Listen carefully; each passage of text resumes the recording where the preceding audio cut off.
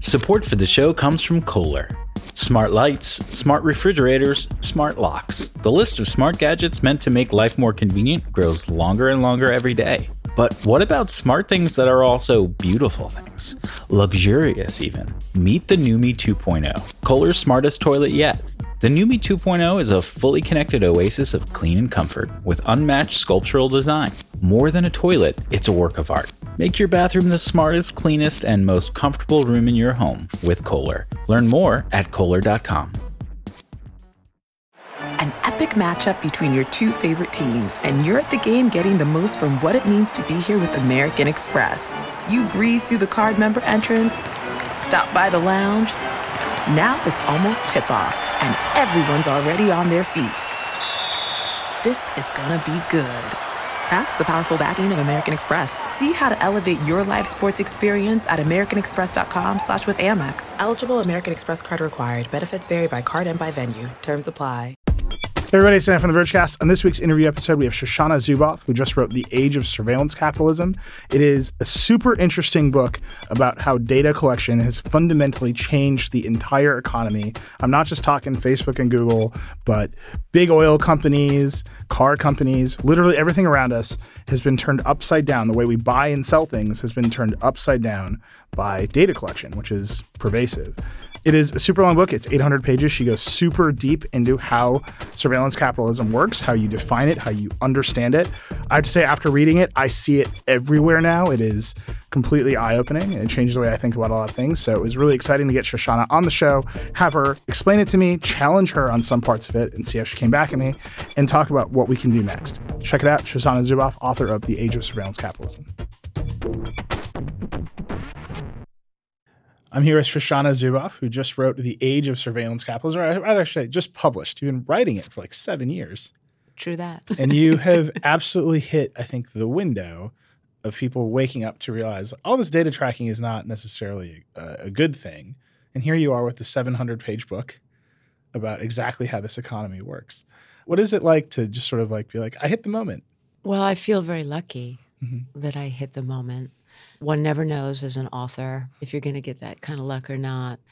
I think that, we're coming on the 1-year anniversary of the Cambridge Analytica whistleblowing, blowing the lid off those practices. And of course, the work I did provides the framework for understanding what Cambridge Analytica actually was.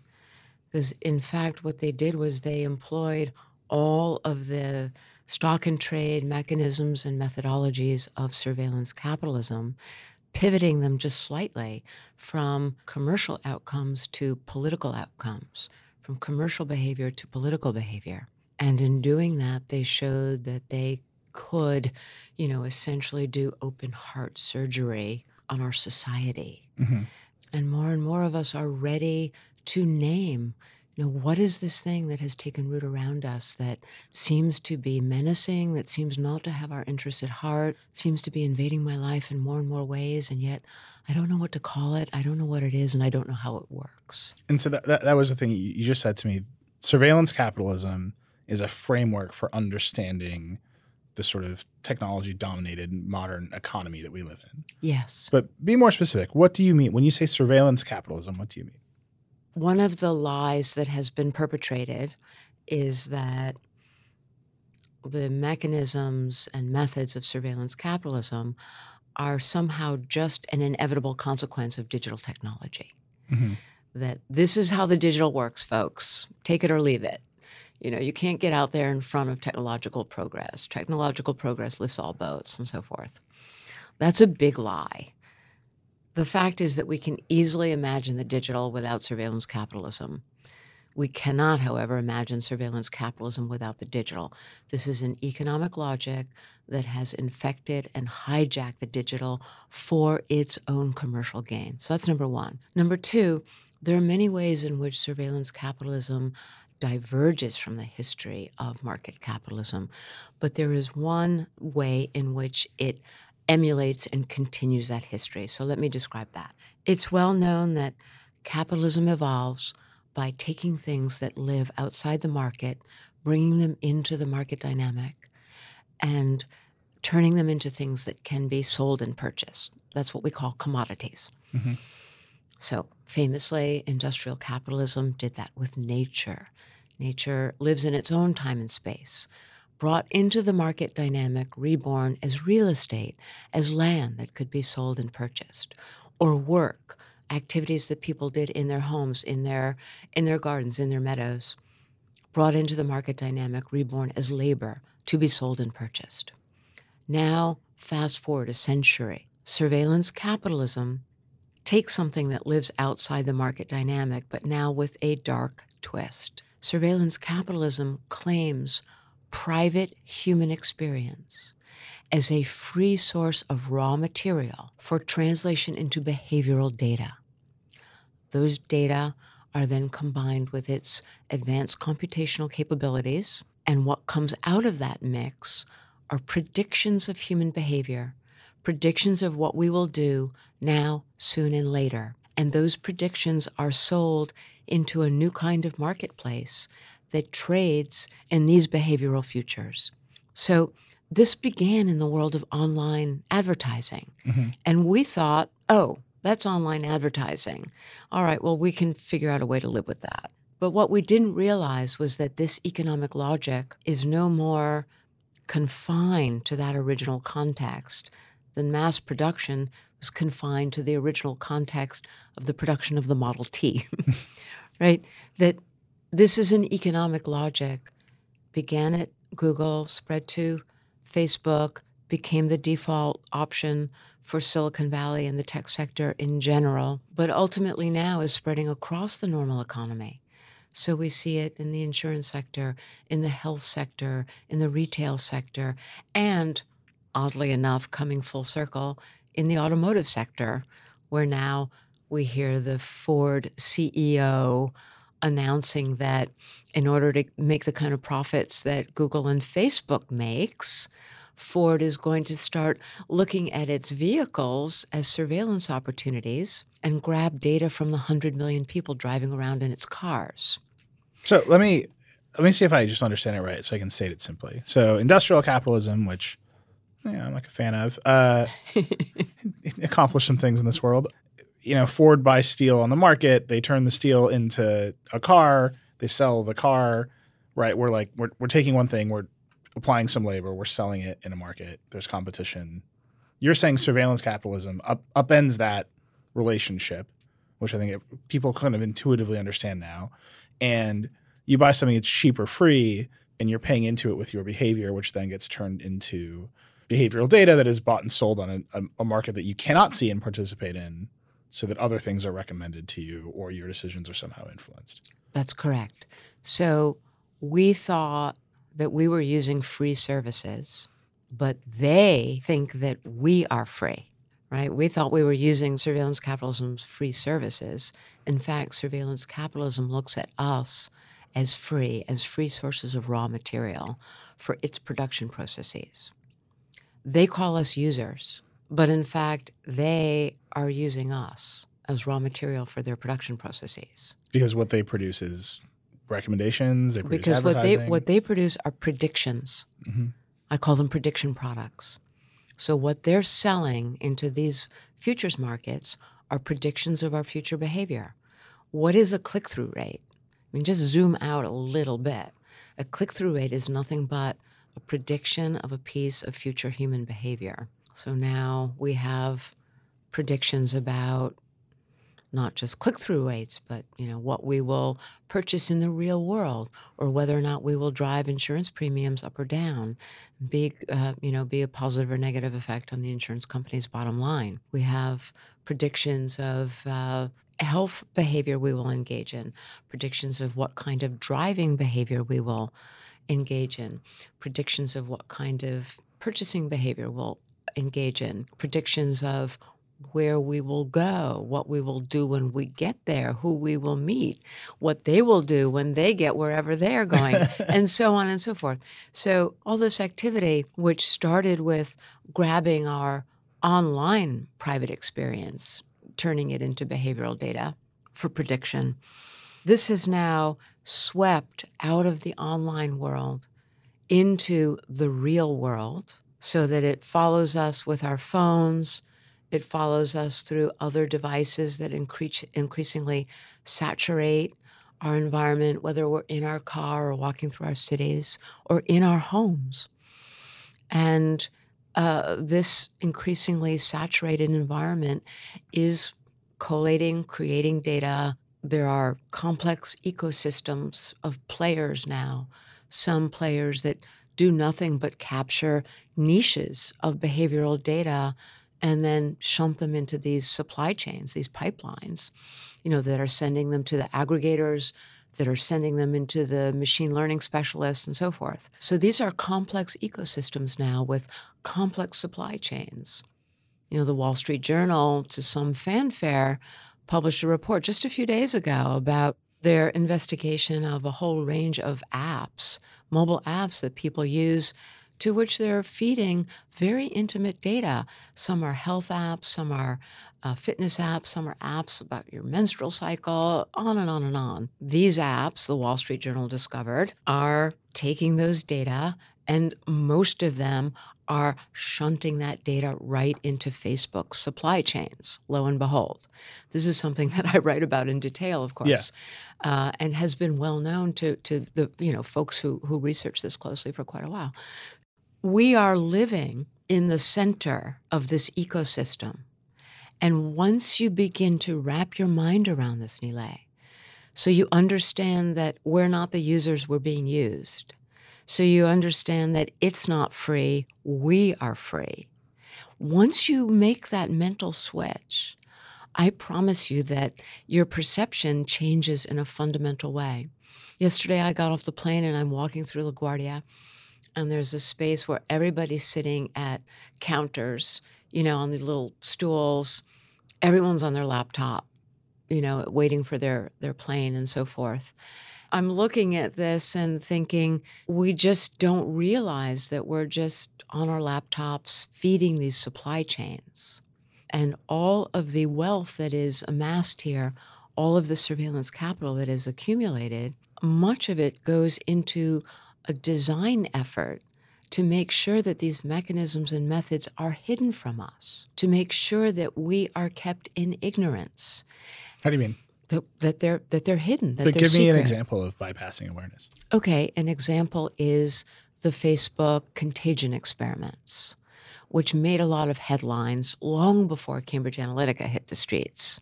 This is Facebook said we can make people feel bad if they look at. Well, first they said, can we make people vote? Yeah. So that was published in 2012.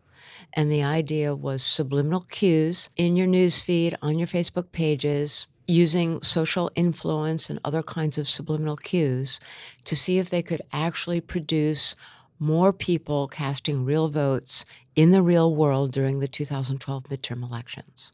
The conclusion was yes, they could. And when they wrote it up in a very reputable scholarly journal, the Facebook data scientists celebrated, together with their academic colleagues who were part of this research, they celebrated two facts. One was, we now know that we can spread a contagion in the online world that affects real-world behavior. And number two, they celebrated the fact that this can be done while bypassing the user's awareness. It's all subliminal.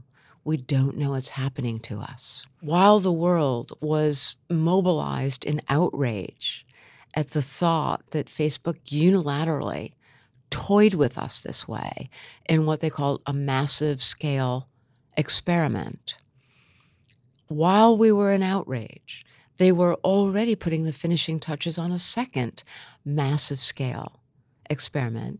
And this one was to see if they could manipulate our emotional state with the same kind of methodologies, bypassing awareness, subliminal cues, and so forth. And of course, they discovered that they could. They could use subliminal cues in the online environment to make us feel either more happy or more sad. Right. I just want to unpack subliminal real quick. Because the classic subliminal advertising is you watch the Coke ad and it like blips for 1 second and it shows you like a flower and but that is like disproven. By subliminal here, I think you mean something different, which is they adjust the news feed, they adjust the user interface in ways that are not obvious to you, but provoke some other effect. Yes. Not that they're hiding like daisies all over Facebook to make you feel good. I'm not sure why you say this subliminal has been disproven, because there's quite a bit of work on how powerful the subliminal is. The very classic subliminal, like in the movie theater, flash, right? Like that is disproven, I think. I want to make sure we're clear on the definition. Right. So for example, in the emotional contagion experiment, the kind of thing that they did was to manipulate the content of your newsfeed and manipulate the actual language and vocabulary that was used on the pages that you saw and in your newsfeed, so that there were more words, more messages with a, quote, sadder valence, and in other cases, more words with a happier valence, right? In the voting experiment, among other things, what they did was feature a picture of somebody in your network who says, I voted. And the reason that is a big deal is that what we have learned through all of the research in the social media milieu is that the principal social dynamic in this milieu is a dynamic that psychologists call social comparison. We know that social comparison is a natural human dynamic. We meet each other. It's natural that we have a few moments of immediate social comparison. You know, am I similar or different from this person? And this is a natural, literally autonomic kind of thing that we do when we engage with others. But what we've learned about social media is that social comparison is more intense, a more dominant, dense, intensified social dynamic than anything that we have ever experienced in social life. It becomes the prime mover in the network. That's why we have come to adopt this language of people who are influencers, for example. And that's become kind of second nature to us. Who's an influencer? We have little children who are influencers, you know, dressing up in brands and so forth. Their families getting paid for their influential presence. This is the salience of social comparison in the network. And the thing about this is most of this happens outside of our awareness. And so we have data scientists who are already, you know, very clearly talking about how you manipulate these subliminal social comparison processes in the network in order to tune and herd human behavior toward specific outcomes. Under surveillance capitalism, these are specific commercial outcomes.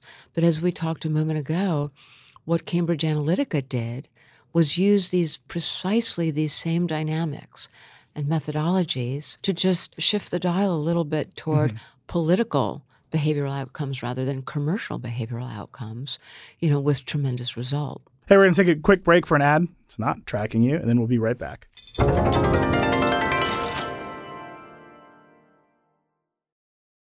Fox Creative. This is advertiser content from Kohler. I think when we think of design, we're like, beautiful poster, gorgeous graphics. But I also think design has like a place in making sure that people feel the best that they can be. Hi, I'm Laura Delarado. I'm a group creative director at Fox Creative. During my 9 to 5 and my 5 to 9, I've always got good design on the brain. It's metaphorically and physically glowing. It's like the Aurora Borealis. Which is exactly why I was so excited to meet the NUMI 2.0, Kohler's smartest toilet. On first introduction, it legit just waved a hand at me. Not actual waved a hand, but the lid moved up and greeted me for the use. But right now we're in a showroom, so I can't actually use it. Functions like this, a hands-free greeting, and form combine in the NUMI to elevate the everyday. It's a sculpture that begs for someone to like rest their body on it and walk away feeling really comfortable. A temperature-controlled bidet, the heated seat, automatic self-cleaning cycles, access to smart home functions thanks to a built-in Alexa, the NUMI's got it all. For everyone. The bottom has this really beautiful green glow, and it's almost as if they knew that was my special color, because if you go into my bathroom at home, the entire bathroom is a mint green. It's like the new me knew that I was showing up.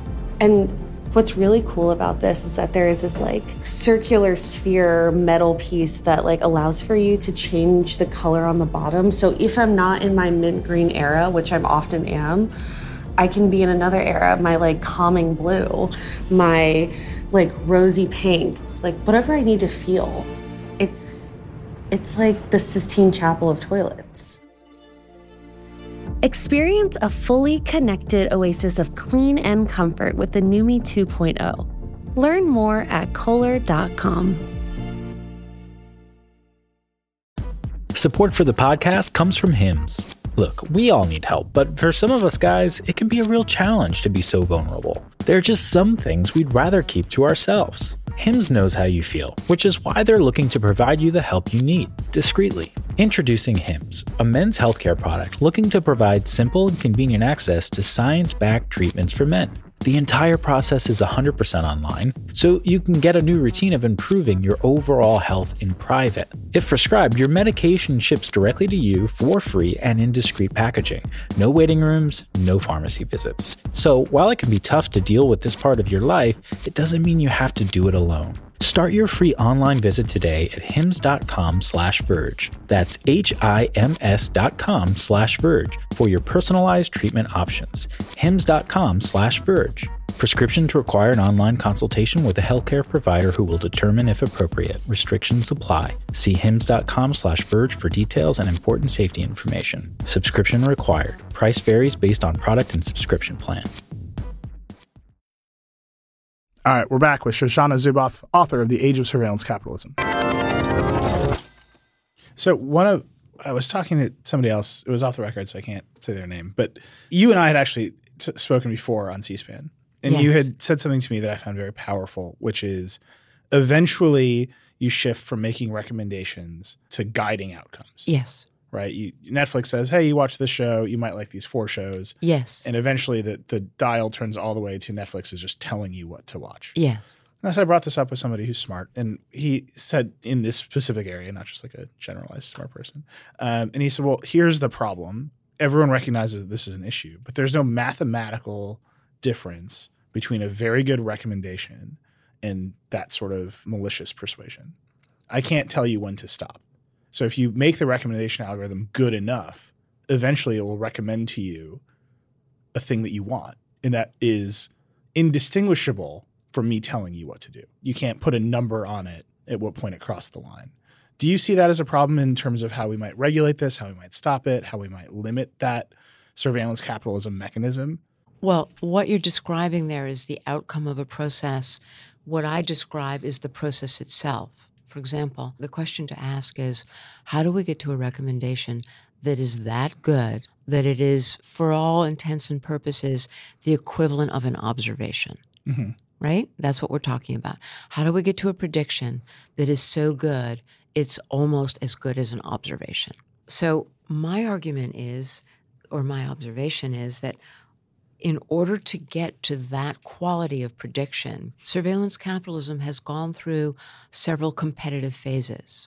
Because what surveillance capitalists are competing on are the quality of their predictions. Yeah. Because that's what they're selling to their business customers. It began with economies of scale. We need a lot of data. We need to feed the machines a lot of data in order to get really good predictions. Okay, so we're getting a lot of data. We're pulling all the data that we can find in the online world. Then it becomes, wait a minute, volume is essential, but we need more than volume. We also need variety. We need scale and we need scope. And to get that scope, to get that variety, the diversity of data, we need to get out of the online world. We need to also embrace the offline world. We need a mobile situation. Here's your phone, put it in your pocket, right? Now off you go into the city, into the park, into your home, into your car, wherever you are. Those become new sources of supply chains for us. Okay, now we're competing in the mobile world. and the discovery occurs. Hold on a second. Data scientists talk about the shift from monitoring and capturing data to actuating, actually affecting the device or the person in a way that actuates behavior. And through actuating behavior, you set that behavior on a specific course that gives you even better basis for prediction. Right. So you see, this is the input. This is what's happening behind the veil before you get to that killer recommendation, wherever it is. So behind the veil, what's happening is we're looking for ways to actually nudge, tune, herd human behavior through these subliminal cues that operate in the online and increasingly in the real world, so that we can channel behavior toward a certain direction. And once we know you're moving in that direction, then the predictions that we can make are going to be even more powerful.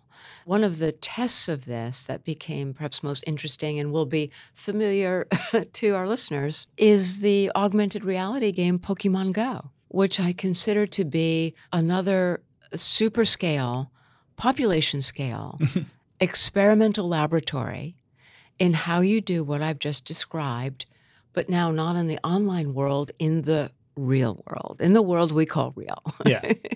Because what Pokemon Go was actually doing was monetizing based on its own behavioral futures markets. Of where people would go. Exactly. So there were, pizza joints, restaurants, McDonald's franchises, all kinds of service establishments, retail places that were paying Niantic Labs, which was the Google spinoff that produced and incubated Pokemon Go while still inside Google, led, of course, by John Hanke, who was behind Street View and behind that, before that, Google Earth. So they're paying Niantic Labs for footfall. Footfall in the real world is the precise analogy to click-through in the online world. Footfall, which means literally foot traffic in a store. Footfall is your body is in my store and your foot is falling on my floor. Wait, so I just have to, we're talking about, we started with surveillance capitalism and it's evil and there's data exhaust and you're the product and we're at Pokemon,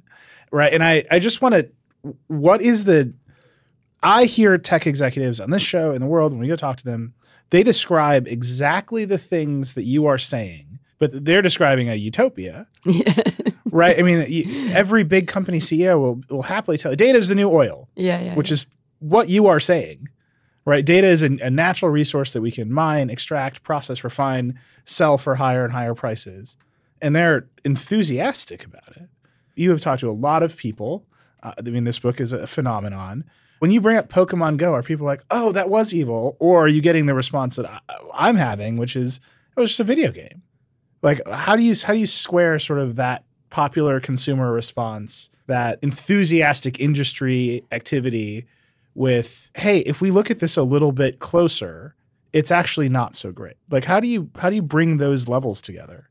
This is such a great question, Neil. I'm so glad that you asked me this question. So let's look at this a little bit. What we're describing is a utopia if you're a surveillance capitalist, right? Because they have managed in the past 20 years to create this economic engine in which we do not benefit as customers, nor do we benefit as employees. They have entered the 21st century with the most extreme asymmetries of knowledge and the power that accrues to that knowledge, which is the power to influence and shape human behavior at scale. Asymmetries of power and knowledge literally unlike anything the world has ever seen. They know just about everything about us. We know almost nothing about them.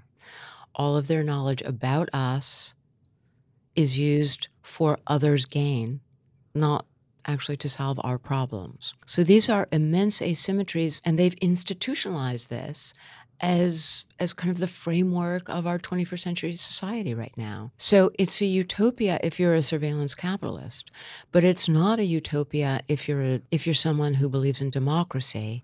It's not a utopia if you're someone who believes in individual autonomy and individual sovereignty. These things have been allowed to root and flourish literally in the absence of societal understanding and in the absence of law.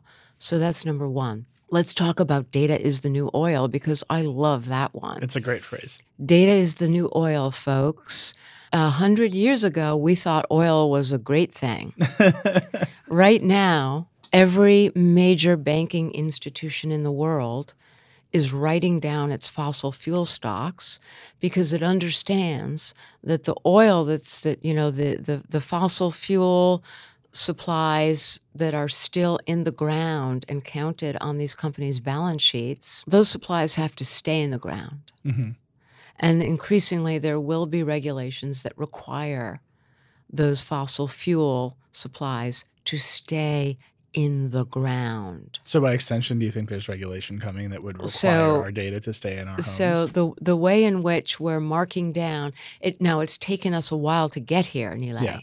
It's taken us a while to understand that oil used to be the great thing, but now oil is the thing that is destroying our planet.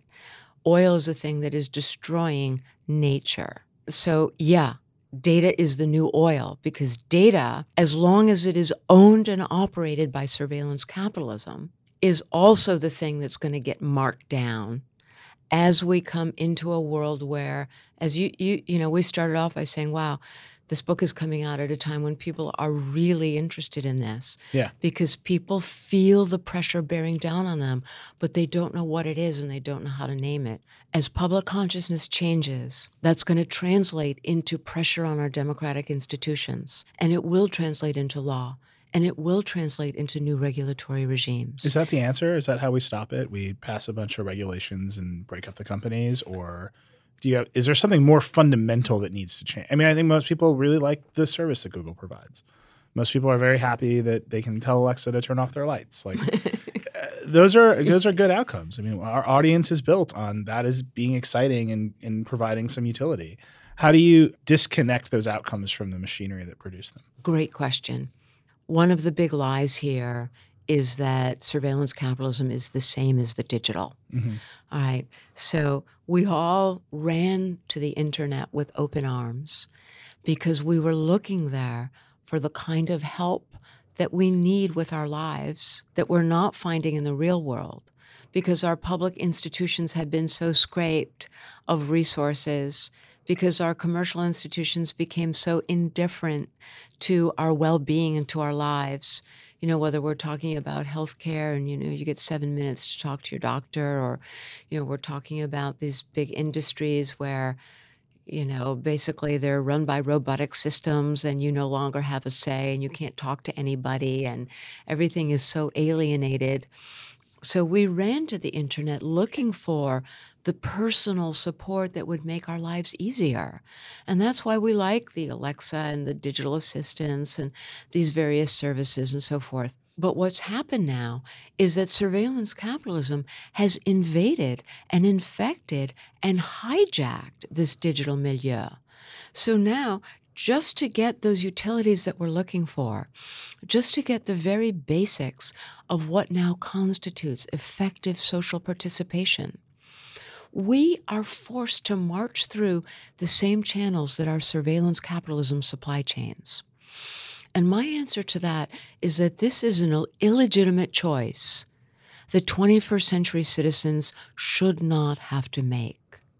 So yes, we want the digital. Yes, we want these conveniences. Yes, we want these things that are going to help us live our lives more effectively, because you know what? We're living in a time when we all have to work. Moms and dads have to work. Mm-hmm. And we've got to take care of our kids. And our kids live in a very competitive world.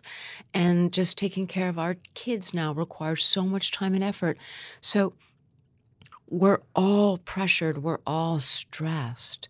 And not by our choice. And we deserve to have the digital that answers our needs, We also deserve to have institutions that don't stress us this much, but that's another conversation. So we are now facing an illegitimate choice. And my argument is yes to the smart home, yes to the smart vehicle, yes to the smart city, yes to the digital, but not under the terms and conditions of surveillance capitalism, which is a direct assault on human autonomy and a direct assault on democracy, because we cannot have democratic societies that are marked by these new axes of social inequality, these asymmetries of knowledge and power that operate under the auspices of private capital. This is inherently antagonistic to a democratic society. We cannot have a democratic society where individual autonomy and individual sovereignty, decision rights over my own life, over my own privacy, over my own human agency and freedom to choose what my future is. We cannot have a democratic society without these kinds of deep, autonomous, moral action capabilities from individuals. Shouldn't the other market, the sort of like regular capitalism market, counteract this? Like if all of us feel stressed that we're being surveilled, shouldn't there be other products that don't surveil us? Like Apple exists. It's one of the most valuable companies in the world. And Tim Cook is like, we're never going to do this. Is that just a one-off? Is that the exception that proves the rule? Where is the sort of supply for this sort of the latent demand that you were talking about? All right. So we talked a moment ago about law and regulation. So let's put this in a context. When we ask the question, what is to be done? I think there are three big answers here, and they're all interrelated. So that's something we've got to get our heads around. One is public opinion, a change in our awareness, in our consciousness, in our demands, in our sense of what is tolerable and what is intolerable. We withdraw social sanction from surveillance capitalism, and we put pressure on our democratic institutions to interrupt and outlaw that allow behavioral futures markets to thrive. So that's one thing. The second thing is the competitive solution. And that's what you're asking me about right now, the competitive solution. We know, going back to the early 2000s, every time you actually disclose to folks what some of these hidden methods and mechanisms are, they feel disgusted and revolted and outraged, and they do not want to be enmeshed in these magnetic I mean, this is the forces. Facebook moment right now. That's right. The Facebook moment that's been going on for a while. We've had many Google moments. We've had Google scandals over Street View and over Gmail and over Buzz and so many different Facebook scandals over the past decade or so. So we know that folks don't want this, but we also know that folks keep engaging in it, largely because A, they don't know what's going on, and B, there's no choice. Increasingly, the alternatives have been foreclosed, so that I want to get my kids' grades from the school, I'm marching through these supply chains.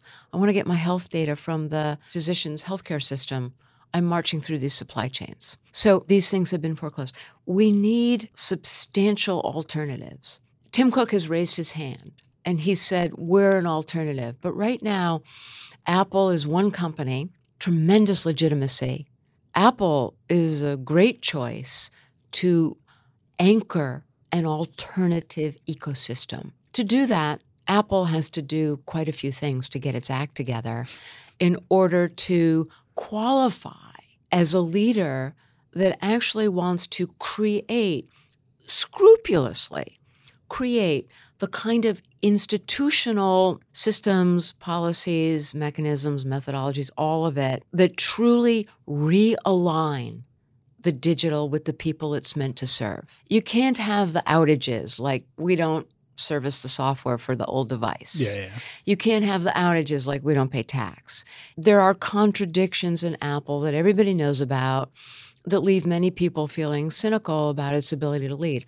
I happen to believe that Tim Cook and Apple are perfectly positioned to be leaders, but to do that, there is some work that they have to do the kind of scrupulous institution building that the economist Joseph Schumpeter once described, as really being able to move the dial of economic history. So that's one thing. Were Apple to do that and create an alliance with other companies that want to be part of this alternative ecosystem and alternative supply chains where, we've got the digital and we've got data, but all of that data is under your control. All of your data is determined by your decision rights, and all of that data is yours to use to improve your life, the products and services that serve you. And there is the transparency and the oversight to ensure that that is the case. And by the way, all of this operates under the larger framework of democracy, of the laws and regulatory frameworks in place to make sure that none of this slips into the surveillance capitalist territory, which is the one-way mirror, the secrecy, the social relations of hierarchy and ignorance and these hidden mechanisms. So this is how the democracy on the one hand and the competitive solution on the other hand, are parts of the same conversation. Finally, the third piece of the solution, new forms of collective action. I've said that we are not users. We're being used. And as populations who are being used, we need to discover our shared, not only economic, social, political, psychological interests, and invent the new forms of collective action that make us powerful in this new era, in the same way as 100 years ago, we developed trade unions and collective bargaining and the right to strike. And through those mechanisms, we helped drive our democracies this is what tech workers to the should new do. solutions. This is what the workers at the tech companies should do. The way that consumers speak collectively is usually by buying things. But here's the thing. When we talk about industrial capitalism, and generally when we talk about capitalism, we're talking about capitalism bearing down on us in the economic domain, bearing down on us in our economic roles as customers and and as employees. But now we're having a different conversation, Nilay. When we're talking about surveillance capitalism, we're seeing capital bear down on us, not solely in our economic roles. That's why I'm using the term users. It's bearing down on us in this other kind of role where we are users, not as customers, not as employees, but simply as citizens, as members of society who must use the digital in order to live an effective life. And that digital is now owned and operated by surveillance capitalism. So it's bearing down on us in our social roles. And that's where I argue that it has overspilled the walls of the factory, the office, the economic domain, which was our model in the 20th century. And it's flowing everywhere in our society. It's the sensor in my mattress. It's the microphone that we've now discovered in the Nest security system. It's the diet app in my phone that's now feeding all my personal data to Facebook. It's everywhere in our lives, not strictly in our roles as economic actors. Well, we could go forever on this. I could talk to you about this forever. Sadly, I've used up all of our time. Tell them where they can buy the book. I think everyone should read this book. It's massively interesting. Where can I get the book? Well, you can get the book wherever you want to. You can get it online through many different vehicles, online going right to my U.S. publisher, Public Affairs, or my European publisher, Profile Books. You can go to Amazon. You can go to Barnes & Noble. You can go to your independent bookseller. You can go to Goodreads. And most fun, get out of the house, walk down the street, go to one of those great independent booksellers. No phone in your pocket, so no one can track you. And buy the book and have a great conversation in the shop with the folks who love the book and are selling many copies of it. What a setup. You nailed it. Hit it out of the park. All right. Thank you so much, Shoshana. It was lovely to have you. I want to have you back very soon. Thank you so much, Nilay. Always a great pleasure. Yeah. All right. That was Shoshana Zuboff, author of The Age of Surveillance Capitalism. We'll be back later this week on Friday talking all about Apple's new streaming services, their TV service, their credit card, the game service, the news service. So much went down. We're going to get deep into that. We got to pull that all apart. Tuesday after that, back with the interview episode, and then we'll just keep right on going with the Vergecast. I want to hear from you. I'm at Reckless. Tweet at me. Let me know what you think.